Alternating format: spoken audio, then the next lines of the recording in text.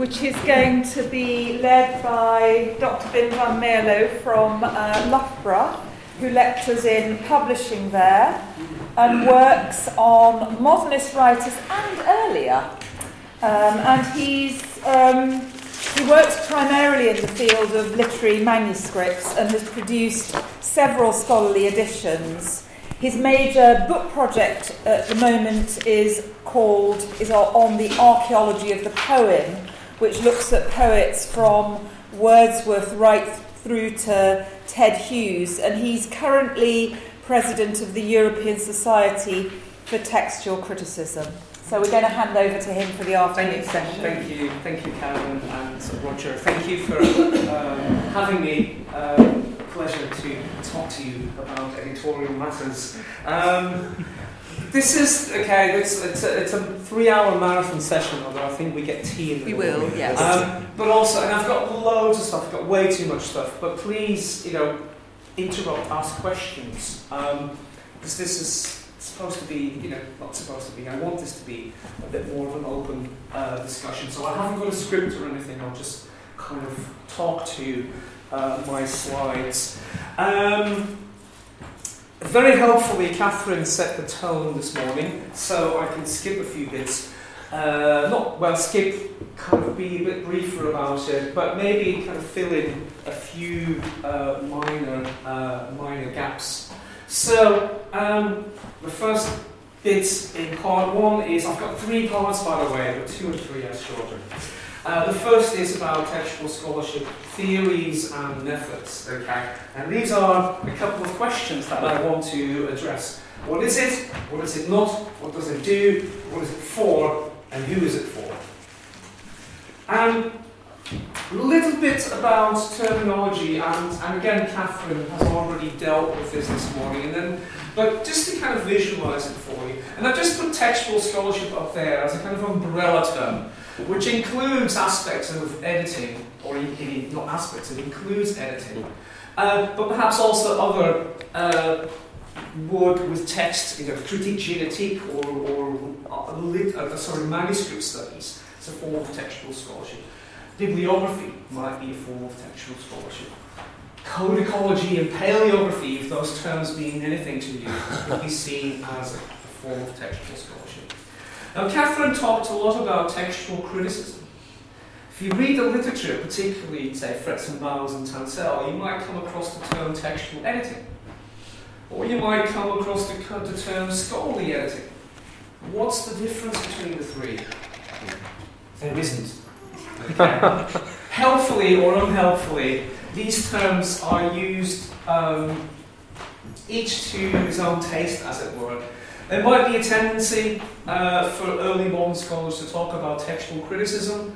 There are certain among us who prefer scholarly editing to avoid criticism, to avoid textual editing, because textual editing is a confusing term. And have people say, well, I'm a textual editor, or I'm a textual scholar, because I pay close attention to the text. And no, that's not what it means. It has a specific remit.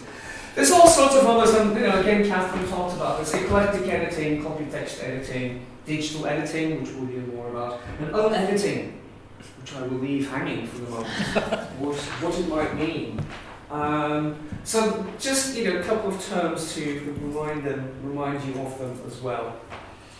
So to my questions, what is scholarly editing? Okay, there's a variety of answers, and again through the quotations that Catherine gave you this morning, you might already have a good idea. But just put it a bit more succinctly. The scholarly editing is the establishment of an authoritative text, normally involving the removal of textual errors. Definitive text has gone out of the window at least since 1984, thankfully. Authoritative came in its place, and I put authoritative also between scare quotes.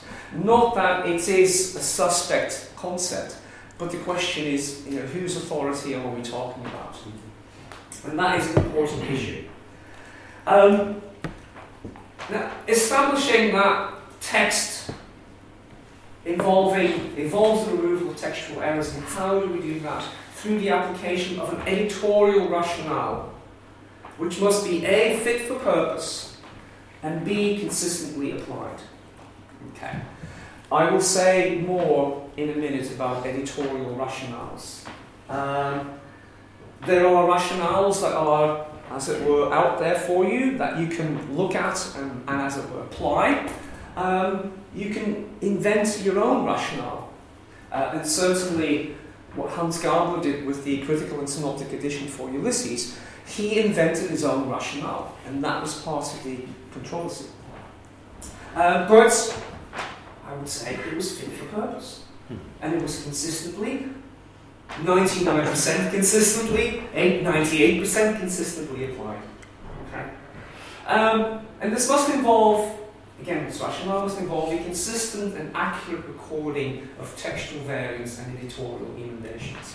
And this is important, okay? In essence, what makes it scholarly, or the most important part, what makes an edition scholarly, is C. You make changes to the text, you can do whatever you want, okay? You can apply an extremely unpopular editorial rationale, but at least if you're recording things in great detail, at great length and consistently, anyone can see what you have done. And it's up to the user then to either say, well, okay, I don't agree, but I can see what he or she has done. And finally, scholarly editing involves the placing of the text and its textual and bibliographical history within its wider critical and historical context. So it's about the history of the text, as well as establishing a text. Okay? Those sit at either end, as it were, of what a scholarly edition is. Let's move forward. There we go. So what is scholarly editing not? Okay. Something that we hear from the literary critics is like, oh, this new edition, all this excellent scholarly work that has gone into it is fantastic, but, I prefer the old one better.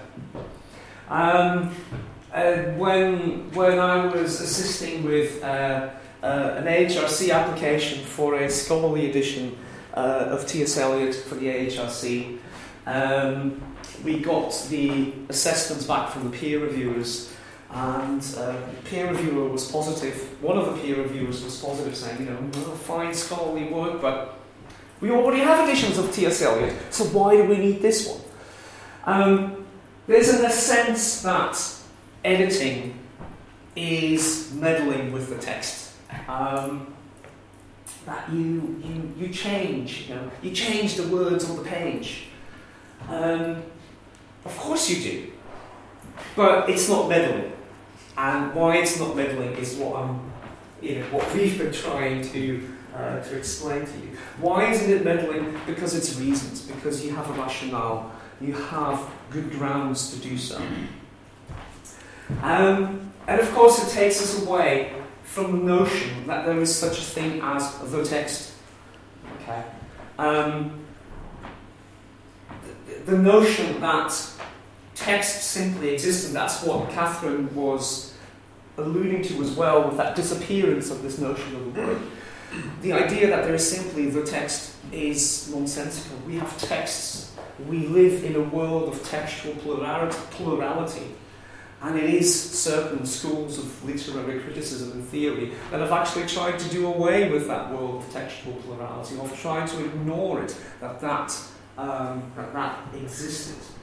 There's a flip side to it, that actually very often writers don't care about the textual plurality that they create. Particularly in the modernist period, or the early 20th century, there's plenty of examples of writers who are, at any one time, creating multiple versions of their text. They are creating variants. Not just through revision. I mean, that's one aspect of it. People like Yeats, but also Tennyson and Wordsworth, Ted Hughes, they're all revisers. They revise their work even after publication. But you have another writer, another type of writer or poet, which includes Yeats, but which also includes Eliot, or Woolf, or Lawrence, who actually almost simultaneously create two versions. Some of it has to do with the conditions of production, i.e. how a work gets printed and published. And because of copyright reasons, American editions had to be printed in the US. So you've got usually at some sort of after about 1880s when the US signed up to international copyright law. So you have at some point usually with most English writers a bifurcation where they are working for the English, the UK publication, and they are working for the US publication. And you can see them working with perhaps duplicates over typescripts and making changes and revisions that go to the English printer. And then they try and do the same on a duplicate set of revisions for the US printer, but they're not the same. And this happens sometimes, it could be within months, but sometimes within weeks or days of one another. This bifurcation happens. If you take someone like T.S. Eliot, who, if you think of it, was in the best possible position to create a stable text of his works, he never managed to do so. So, Eliot, okay, first of all, his output, it's fantastic, but it's not large. So it's quite a contained oeuvre. Second, he was a very meticulous person. He was an editor, but also he was his own publisher. Okay, he was around the corner, director of the publishing company that published his works. So he had, of any poet, any writer that I know of, he had the ability to retain most control of the actual production process of his work. And yet, it didn't happen. After the 1930s, collected poems comes out, and then there's a selected poems, and it's like, oh, there were some typographical errors, okay, correct them. But they're not doing well, not all of them. And then there's a new collected poems, and it's like, oh, there were some others, and I need to transfer. And you just never managed to get both texts in the collected poems and selected poems identical. Okay, in a small manner, it's relating to the minutiae, relating to hyphens and commas, etc. But he never managed to get the texts of his selected and collected poems in sync with one another. So it's a condition of life, it's a condition of writing, that we have textual plurality.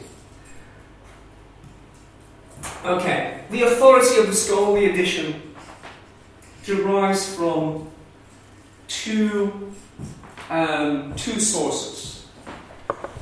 First of all, again, it's this editorial rationale, okay, which must be reasoned, consistently applied, and fit for purpose. It must be defensible. You must at least find one person who agrees with the rationale in order for it to be scholarly. But there's also a bibliographical issue. There's also a bibliographical source. It's the authority of the texts that you are working with yourself. And this is, say, a problem for early modern editors. Because with Shakespeare, the texts that survive aren't Shakespeare's own. We haven't got a manuscript, certainly haven't got a typescript.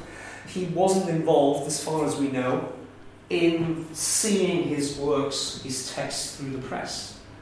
So there's that distance that we have. With someone like T.S. Eliot, for example, we do have that. There is that proximity between the text and the author. So the primary source that you look at is the authority of the document in which you find the text. Does the document come from the author? Was the author involved in its production? If there are changes, Who is responsible for those changes? Can these changes be attributed to the author? Or is this another agent in the process? Okay, if it's another agent, is that agent reliable? Was the agent acting on the author's behalf? Or is that agent introducing what we now then consider a corruption? Okay, so that what Catherine was saying about the language is very important, because it's how we see the level of or the nature of the interference with the text at that point. Okay, is that person bona fide or not? Okay, the wife or spouse of the author, perhaps yes. The typist, usually no. So what makes an edition? What's the difference actually? Kind of pointing towards the note there. What is the difference between a scholarly edition and other editions, such as the world's classics? And in a sense, in the UK, we have a bit of a fluid field, because scholarly editing is often perhaps confused with other types of editing. And I don't want to, show any disrespect to the people who make the world's classics or the Penguin classics and all that. I think it's valuable work, but there are differences. So what in your view is the difference between, say, a world's classics or the OUP, the new OUP Shakespeare edition? Well, I can tell you what the OWC editor says to you, which is that it's for a popular audience, it's for students, popular audience. They don't want to be disrupted in their reading flow. You shouldn't over-annotate. You shouldn't be fussy about your text. Decide on a text and be assertive about it. You can have an appendix if you like, but decreasingly so. Okay. So don't obsess about variants. Okay. Just try and be confident about the edition that we've decided on. Yeah. Very good. And do they give you the edition? You tend to have a decision made about the edition you use in general, but that has changed in 15 years since I've worked with OWC. So when I started, I did Henry James. I wanted to do the first edition, and I was told, no way, because at that point, it's the end intention, so you must use the New York edition, and was told in no uncertain terms that Cambridge and Oxford would not use this edition if it was not the New York edition. Okay. But by now, it's much more conventional to say use first print edition and then talk about variants if they're substantial, but don't obsess about them. That's usually okay. Thank you for that. Now, just to not play devil's advocate, but just to just be stubborn, really. When I listen to a lot of editors of scholarly editions, they often come up with the same arguments. Readers don't want to be interrupted in the flow of their text. A lot of scholarly editors that I know, they don't want footnotes or diacritics in their text. When it comes to annotation, of course, we will have annotation, but annotations still have to be concise. They have to be to the point, they have to be useful. So a lot of the things that you're saying, also in practice, come back in scholarly editing. Because the Arden editions of Shakespeare, for example, are very heavily annotated sometimes, sometimes down to just a line or 2 lines on a page. So it's not a hard and fast rule, definitely. The question of the user is also important. You're saying for kind of general, student readership is a primary market. Scholarly editions. And the publishers absolutely seem to insist on that still as well. Scholarly editions are also still produced for a general readership. We'll come back to that in a bit. Okay, so good. We're not quite there yet. Yes. I'll stop you with your. Anyone else? You don't know where the text came from, therefore you don't know what's being done to it. Okay, now, if I hear Roger well, he says, well, we do know where the text comes from, because it's the first edition or the revised edition. Again, it really depends. But you don't have it there. Sorry? It's not there in the edition. So you can't see what it was and therefore what's been done. You have to seek it out. It depends on the annotations you're making and the decision that you make. So it's individual in each case actually, but usually now you go for, say, I've just done. It's a bad example. I've just done The Time Machine by H.G. Wells, which actually has 4 early iterations before the first edition, and the second edition appears just before the first, just to confuse you, in America. So there are lots of kind of versions, but you go for the first edition and you talk about how it's kind of edited beyond it, which is different from the previous generation, say Patrick Parender, who always went for the last intention, so the 1931 edition. So that's my understanding of it. So why I would go for that first edition in that case is because you have a starting point and then you can kind of talk about variants that flow from it. But it's a decision. I'm not saying it's the right one. What was your point that the reader doesn't have the other editions to... Sorry, I may have been answering the wrong question. It was the question, what's the difference between... Yeah, no. You're absolutely right. So the edition, the World's Classic, I mean, even if they tell you what their editorial practices are, for example, if they say I've silently amended, U to V or something, you're not going to know where that's actually happened. You're not seeing the original. You're just seeing the result of a process. Okay. That yes. I mean, Roger actually did indicate that as well, and I, selfishly, for the purposes of discussion, belied at that. Okay. Roger said we don't have lists with variant readings, and that's what the World Scholarly Edition, to be controversial, that's what the World's Classics doesn't have. And indeed also, any kind of silent emendation of the text. Generally the principle is that you reprint a textus receptus, as it is called in classics and in traditional textual scholarship, the received text. Whether that is the first edition or again a later edition, it's a text that exists, and you, hopefully without introducing new textual errors, you reprint that faithfully. Which in itself is fine, because actually we see that also in scholarly, a particular type of scholarly edition now also does that even more frequently now than it was the case 20 years ago.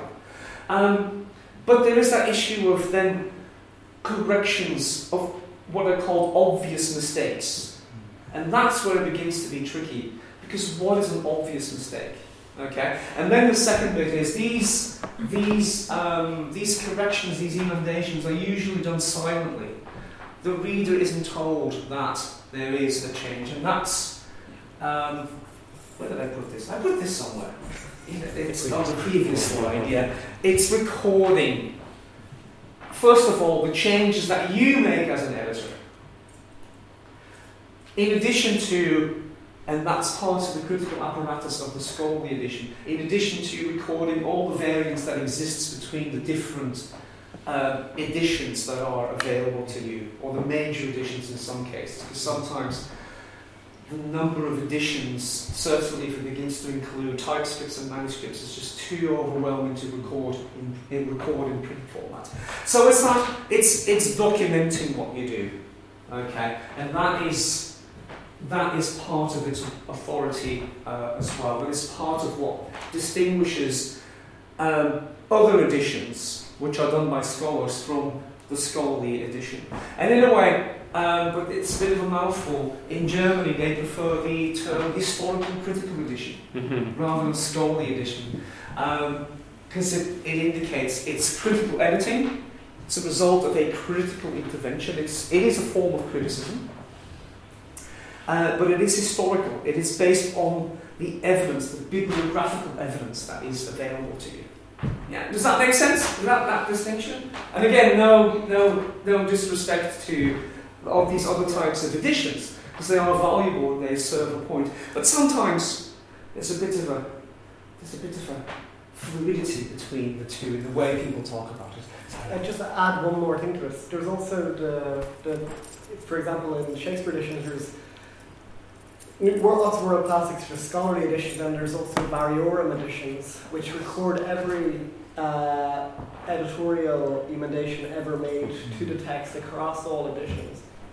but scholarly editions don't necessarily need to do that. Yeah. But that's a principle that's been adopted by editors within a Variorum edition, because what they're doing is recording a history of the textual engagement with the text, rather than trying to actually individually engage with the text to produce a new text for a new generation of readers. So I think there's a subtle distinction between those two processes. Yeah. Thank you for that. Excellent. Okay, so moving on. Yeah. So what does scholarly editing do? I think it's already implied. Editors correct the text, and again, in light of what Catherine said, I preempted this also by putting that between scare quotes. It's an intervention by removing the accidents of textual transmission.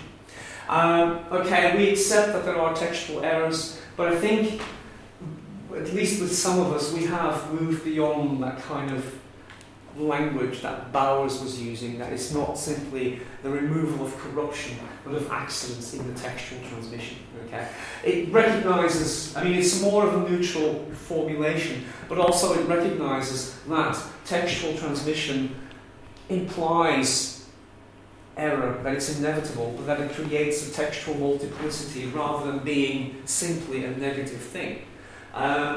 This is also, among others, a result of how editing is done for medieval works, where we have usually a different situation.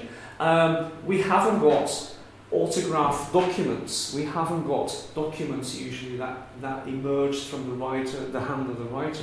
There's copies of copies, so we have this lost exemplar that certainly throughout the 19th century and a lot of the 20th century was the ideal of textual criticism, that ur-text would be restored, would be reconstructed.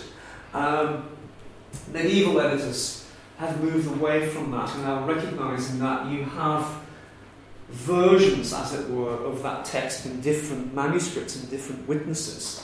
And yes, there are textual errors, as it were, that one would want to correct, but it's a bit more of a level playing field rather than the simple hierarchical or origin that you want to reconstruct.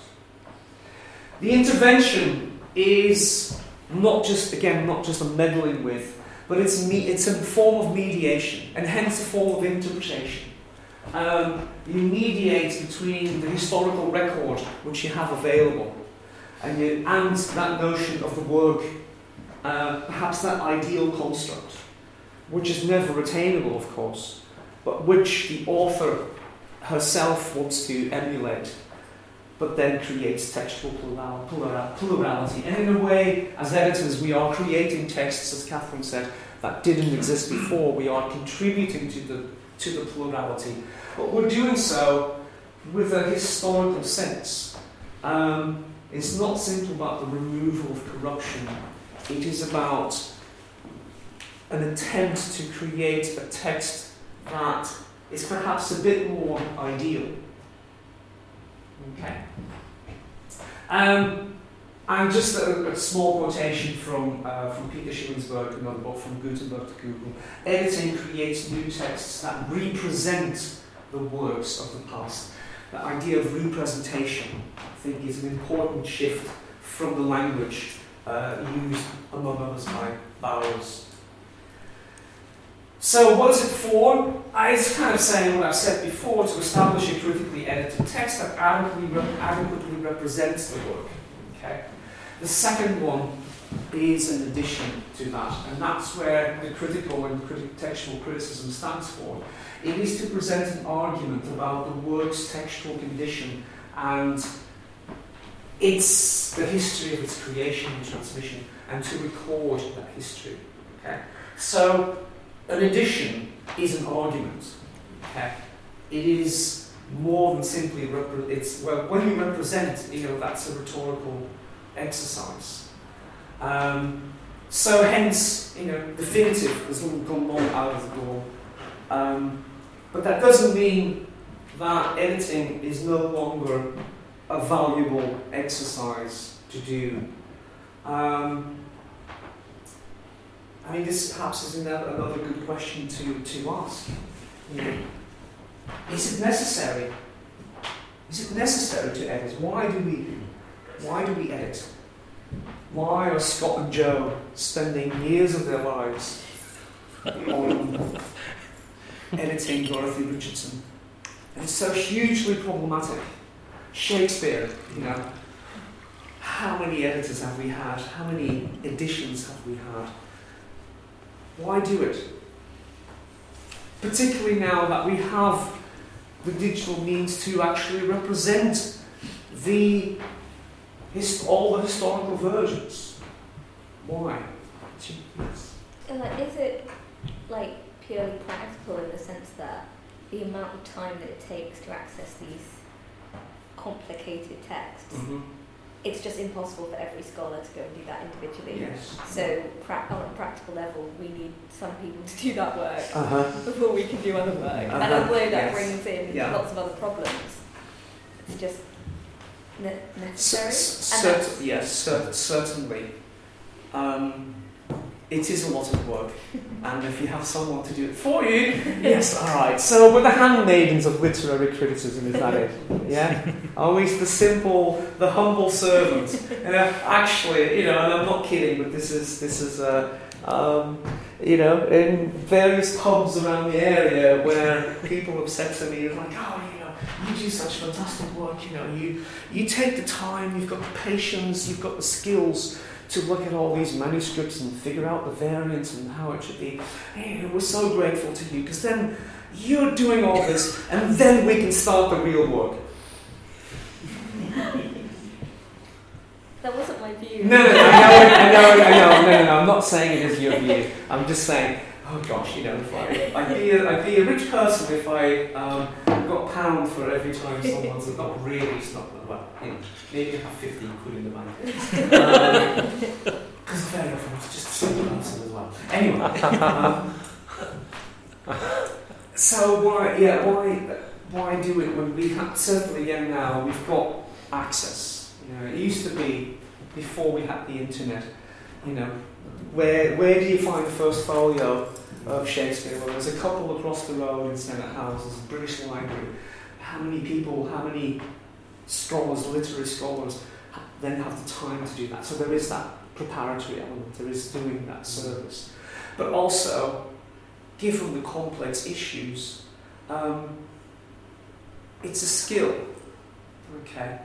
And it's having the knowledge of these rationales and having thought about and discussed these rationales, having discussed these specific bibliographical problems with colleagues, and that's where the value lies. Okay, I put that term on editing on there, and certainly this has been suggested a couple of times. On editing also comes. I think it is Random Cloud, isn't it, who came up with... Random Cloud and Leo Marcus. Who kind of said, in the middle of the controversy over Shakespeare, they said, well, perhaps it's time to stop editing Shakespeare for a while. After the old Oxford. Yeah. That's what and certainly since the advent of digital editing, people have said the same initially, because you can do such wonderful things with computers. They said, perhaps our primary focus is simply to make all these texts available, and then users, critics, scholars can do with them what they want. But quickly, people have come back from that, exactly because if you haven't got the patience to study the textual history and spend hours poring over manuscripts and variants and collations and all that, you don't really know what to do, and you end up with actually people perhaps making arbitrary decisions. So you might say you've got three, you take Hamlet, you've got three versions, you've got Q1, Q2, the good quarto, the bad quarto, and the ugly folio, the folio, the beautiful folio. And it's like, you've got variance between those. It's like, okay, which suits my purposes best? So it becomes a matter of cherry picking rather than the consistent application of that rationale. Okay, and that's one of the reasons why editing is still important and why it's still ongoing. So of course an editor confronts specific problems, and it's kind of, and I've borrowed this from Ian Small and Marcus Walsh, an introduction to a book on the theory and practice of text editing. So there's a variety of textual or physical embodiments in which the text presents themselves, so that's a bibliographical and archival problem. The generic diversity of the works we edit. Okay?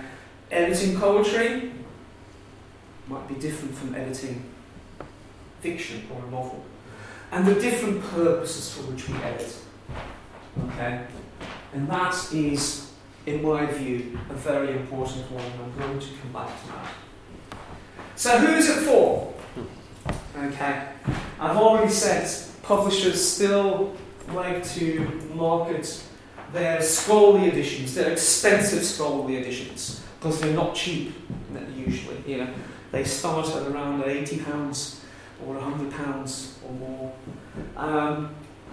They still believe that they should be edited for the general reader. And if you think of that shelf life, that makes sense. So, yes, the general reader. But I put question marks behind all of these. Because I think we perhaps need to rethink that a little bit.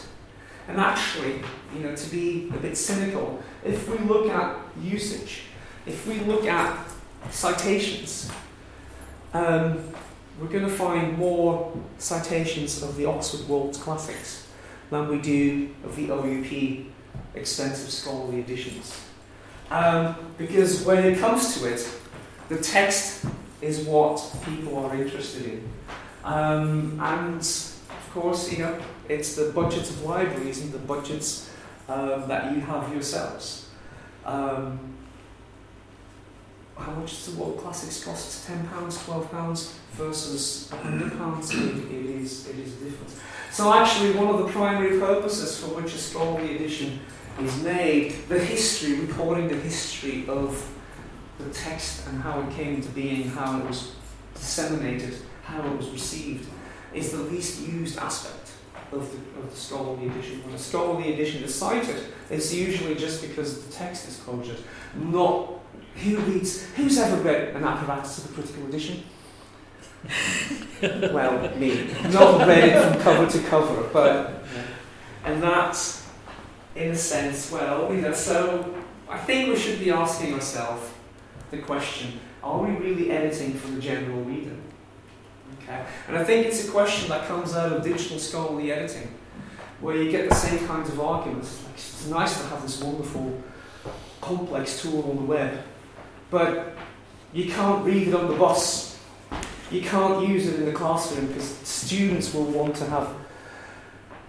Well, perhaps the digital scholarly edition isn't made for the student, isn't made for Shakespeare 101. Perhaps it's a different kind of user. Perhaps it is a specialist user that we have in mind. Of course, for the publishers, this presents a major problem because they are looking at profit margins. Okay, and it's a competitive and difficult enough market to begin with. But I think we need to ask the question. Okay, just a quick recap, really, of schools in scholarly editing. The first I'll dwell a little bit longer on, because it kind of, I want to say something in addition to what Catherine has said before. The others, I think she's dealt with extensively enough in order for me to skip this. And I put these kind of general circles here because this side of the slide tends towards intentionalist editing. This side of the slide tends towards representing historical texts or historical documents in their own right. Okay, and this one's sort of sitting somewhere halfway between the two, perhaps a bit more on that side, but still a bit on that side. But I want to say a little bit more about copy text, because it is one of the fundamental concepts in scholarly editing. It's also a concept that often is not sufficiently understood, okay? Because it has a general sense, but actually it also has a very specific sense. So is copy text base text, or are they two different things? On one level you can say, and in practical terms, usually yes, the copy text is the base text. But to distinguish between the two, the base text could be any text. It just could be any text from which you start. It doesn't have to be the copy text. It might just be a little bit more practical that you use it as the copy text. The copy text is the one that, from a bibliographical point of view, is the most authoritative. So, if you have a TypeScript, say, typed by the author, and a TypeScript typed by a typist, possibly deriving from the same source, hypothetical situation, the one typed by the author will have more authority because it is closer to the author, despite the fact that it might actually contain more errors, because the author is not a good typist. Okay? And the reason for that is because of the accidentals. Okay? This accidentals and substantives are two terms that Greg introduces in his famous essay, The Rationale of Copy Text.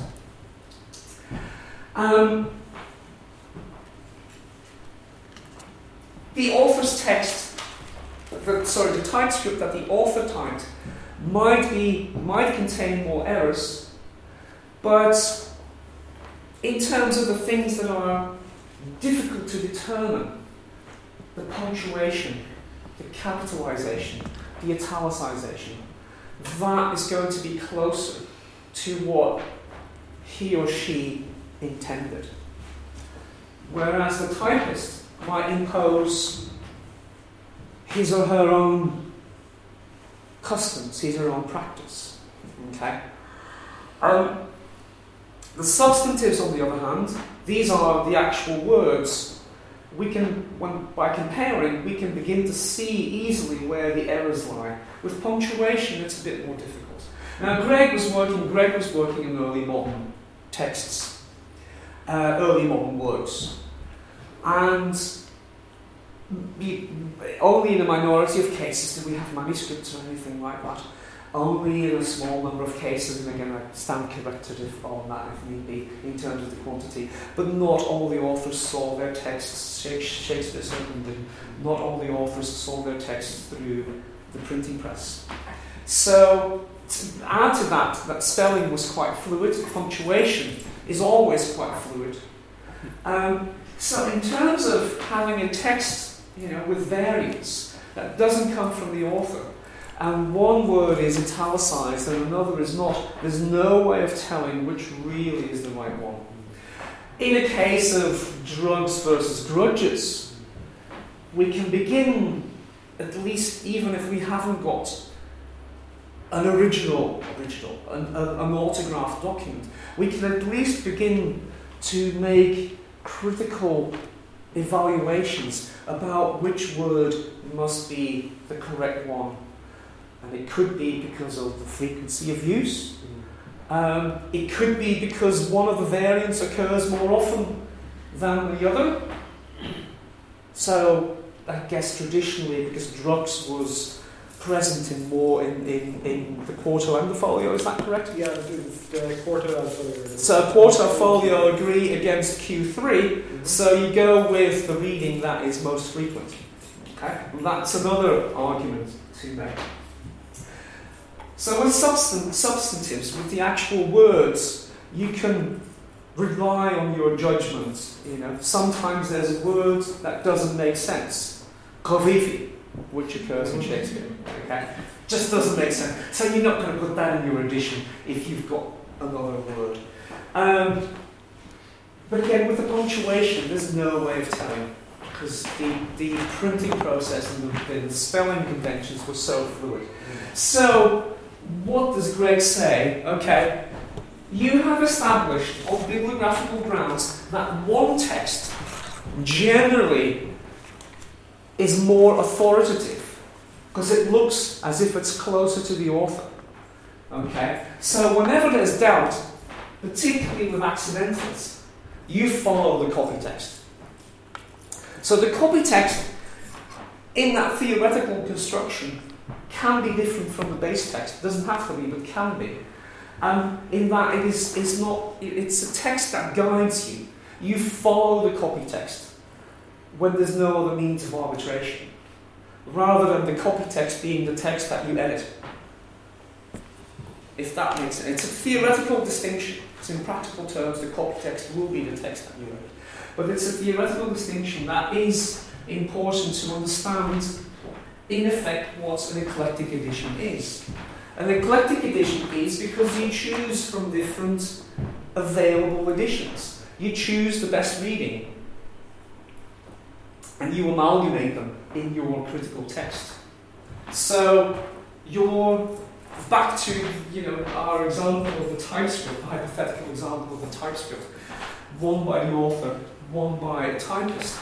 In terms of punctuation, you would follow the author's TypeScript. But when it comes to the actual words, you might choose to incorporate the typist's words into your edited text, because the author was a very bad typist and actually produced more mistakes. Okay, so it's blending. It's literally pulling words from different witnesses. Yes? Can I just ask how you might think about an issue in which your author was not formally educated and therefore habitually made spelling and grammatical mistakes in a way that, if you're marking a student's essay, you'd be correcting, but and writes about the fact that she makes mistakes, but and therefore when you're reading a manuscript version, that manuscript version's both got idiosyncrasies, but it's also got simple mistakes. It's got mistakes in it. I mean, how would you begin to think about that in a way that helps you gain an authoritative text? It depends what your purpose is for that edition. If your purpose is to present a text produced by this uneducated author, but actually preserve their own frame of mind in which they worked, you could make a case for simply reproducing those errors. However, you could say, well, perhaps this author would be embarrassed to see his or her work in print like that. And they expected that someone would correct their spelling mistakes. In which case, you go with the correction. A case in point which often is misunderstood, and actually it doesn't have any editorial implications whatsoever, but Yeats notoriously was a bad speller. Well, no, he was not a bad speller, he was a hasty writer. So when you look at Yeats's drafts, you see words, spelled in a very weird way. They're actually not spelling mistakes. They are literal transcriptions of the sounds rather than spelling, which I think are two different things to begin with. But some of these, actually in terms of spelling, all of these are removed by the time he has a fair copy. There might be 2 or 3 stages, but you see the mistakes disappearing. Now, when it comes to punctuation, he was a bit less certain. And actually punctuation then does have an editorial implication. And initially, certainly, he had several publishers, but in the late 1910s, early 1920s, he moves to Macmillan, and he begins working with one of Macmillan's editors, a man called Thomas Mark. And Thomas Mark's very conscientious, and whenever he gets TypeScript and before it goes, even before the text is set up, Mark writes to Yeats and say, you wrote here such and such, I don't think there's a comma needed here. And Yeats replies, okay, yeah, you're right, correct that for me, please. And that happens for a number of years, until a certain point when, again, Mark is sending queries, and Yeats says, fine, you don't need to ask me anymore. You've worked with me for so many years, you know, first of all, you know better how to do punctuation than I do, and I trust your judgment. You got carte blanche, as it were, to change those aspects. And at that point, Thomas Mark becomes a collaborator. And I think in that particular instance, it would be foolish to revert to, say, a TypeScript version with Yeats' own punctuation, because Yeats has transferred that authority to his editor. Okay. Now, it's possible that the editor might make a mistake, in which case, well, they might be able to construct a particular argument on that particular issue, but then it's difficult, because with punctuation it's always difficult. Because I can see what you're saying, and also I think Rory was alluding to this sort of thing, that you need where you don't have very much evidence to make that. So you know, the author that I'm working on, she writes and then she gets someone to type up. And often when she's got a TypeScript back, she'll re-put in her weird punctuation, but then that's gone by the time it's in print. So, but I can't find exactly a way of discovering whether she's pleased in fact when it's printed that her weird punctuation, because she never was formally taught, is cleared. And whether it's just that when she gets the TypeScript back, it doesn't look right to her, so, but actually she's pleased that her publisher's done what the publisher, you know, those things become quite hard to work out what you're going to do. They do, that's right. And it depends also on exactly how much archival evidence or bibliographical evidence you have for her reverting. Okay, if you've got for every work, every text a TypeScript in which she reverts, then I would argue go with what's in the TypeScript, because that's clearly what she wanted. No, because she's trying to overrule house style. Essentially. I understand. But if the record is partial, then you've got a real problem. I had an argument with the editors of the Conrad Cambridge edition.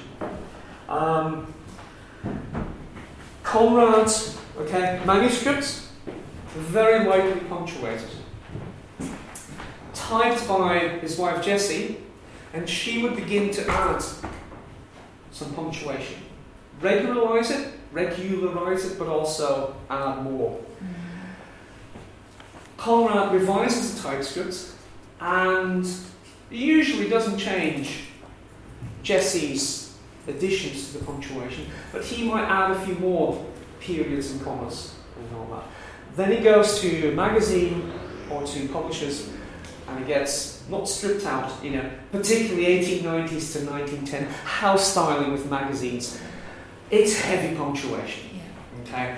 In the trade editions, the book editions, some of that punctuation disappears again, but nonetheless it's a lot more heavier than it is in the TypeScript. So what do? And what is Conrad's position? Is his final intention, is that the TypeScript? Which might be more complete than the manuscript, but not perhaps as complete as one might wish it to be. But then the first English edition is a lot more complete than perhaps he might wish it to be. So there's the middle ground we actually don't have. We actually don't have a stage where we see him sitting together with an editor and say, okay, I agree to that comma, I agree to that period, etc. So what do you do? Does Conrad in the end accept, as most authors do, that there is house styling, because that was the convention at the time, and therefore there's a sense of tacit acceptance. Okay, and again, the authority over a work, the intention over a work, is over the work as a whole, not each individual phrase or period or comma. And the argument was that I had with the editors was about going back to the TypeScripts, which in itself is fine. Okay, because it might not be as complete perhaps as Conrad wanted, but then you can say, well, but it's closer to the original moment. Okay, it's a primitivism. It's primitive versus whatever else you would call it argument. However, the argument really was about the cases where we didn't have TypeScripts anymore. We don't have TypeScripts anymore. We only have magazine publication and book publication. And what the editors were doing was reconstructing Conrad's method of light punctuation in the TypeScript. So they had analysed the TypeScripts meticulously and had established Conrad's convention. And to my taste, that is a radical step to take. I'm not saying that it's not possible to see general principles, but how do you retroactively apply those principles? You know, it becomes a conjectural reconstruction rather than an editorial intervention. And I was sort of dismissed by saying, this collaboration argument, no, we don't accept that. Conrad did not want to collaborate with his publishers. Which in itself I think is nonsense, because by virtue of publishing a book you collaborate with a publisher. You might not fully agree, but then every author has that sense also that you might not necessarily want mistakes to appear in print either, so they're happy for that little bit of intervention. But again, because you can't, it's a general acceptance, it's a general signing off, not a signing off on each individual word that the problem is. But it also depends on where your position is on intention, doesn't it? Yes. So, absolutely. I had one of my most controversial thing about my Lovecraft stuff that I was doing for Oxford World's Classics was that so the first magazine editions re-paragraphed his work. And he complained bitterly about the re-paragraphing, but he was wrong. Because he read much better in the paragraphing kind of style. And if you wanted to communicate the energy of pulp magazines on first publication, then I was kind of arguing, well, maybe we should go with it's a collaboration with it. I mean, why not like it? But it's collaborating with an editor who's re-paragraphed it. So we're going to go with that. But of course, if you are someone who worships the intention of Lovecraft, as many people do, I discovered, this is what a bitter betrayal of the intent of the author. Yeah. But my kind of position was, well, I don't care too much about the intention of the author. It's more about trying to reconstruct the experience of that kind of first edition. Yeah. In that case, and I think in the case of Conrad, I would say you've got different purposes. Editions are different kinds of mediation. You have more than one kind of mediation in the history of the text. And as long as you're upfront about that and say, okay, this is a choice that I've made, and this is a defensible choice, even though it might not be to everyone's taste, but it is a defensible choice. When you start reconstructing something, I think that's a different case. That becomes because there's three types of editing, and there's editing on the basis of the evidence. There's editing on the basis of we want to make it consistent, and you sometimes make, which is what Scott was talking about. You sometimes go a little bit further than the actual documentation and bibliographical information, bibliographical evidence tells you. And then there's thinking you know the author. And that's the dangerous bit, where you edit according to how you understand the author. Or even how you think you understand the period. Just to be slightly controversial, that notion of putting the aesthetic before the editing is something that makes me slightly uncomfortable. Because in the first instance, it's the circumstances of production that you need to look at, and how the publishing process, how the printing process, how the exchange between author and publisher, compositor, proofreader, etc., how that works and what you can learn from that. Rather than being worried about, does that make my work less modernist? To give you an example, Finnegan's Wake. Okay, Finnegan's Wake now has been edited, and actually it makes it a little bit easier, because a lot of the printing in Finnegan's Wake in 1939 was garbled. So a difficult text was made more difficult by virtue of a lot of printing errors. You do a restoration, the principles by which are themselves perhaps slightly complex and not totally transparent, but I won't bore you with that. But you do a restoration on the basis of what you find in manuscripts and authoritative documents, and actually your text looks more transparent, which goes against anything that anyone knows about Finnegan's Wake, and yet that's the way it works. So it doesn't make it more transparent as a whole, of course. But, okay, how are we doing for time for breaks and all that? We've got coffee coming in about 10 minutes. Okay, all right. Okay, I'm gonna skip this then. Catherine talked about it anyway. I will share the slides so you can you can have a read through that, and I'm always contactable as well, and happy to talk about these things. Way too happy. In local pubs. Sorry? In local pubs, by the sound of it. In local pubs as well, yes. Yeah. So, what is an error? If you want to correct a text, you need to first find out what's wrong with it. Okay, so James Joyce's Ulysses. Joe, you not playing along.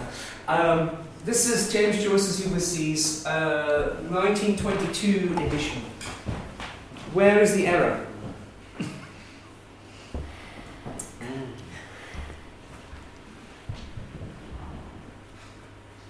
Oh, turn type on the error. Okay, yeah.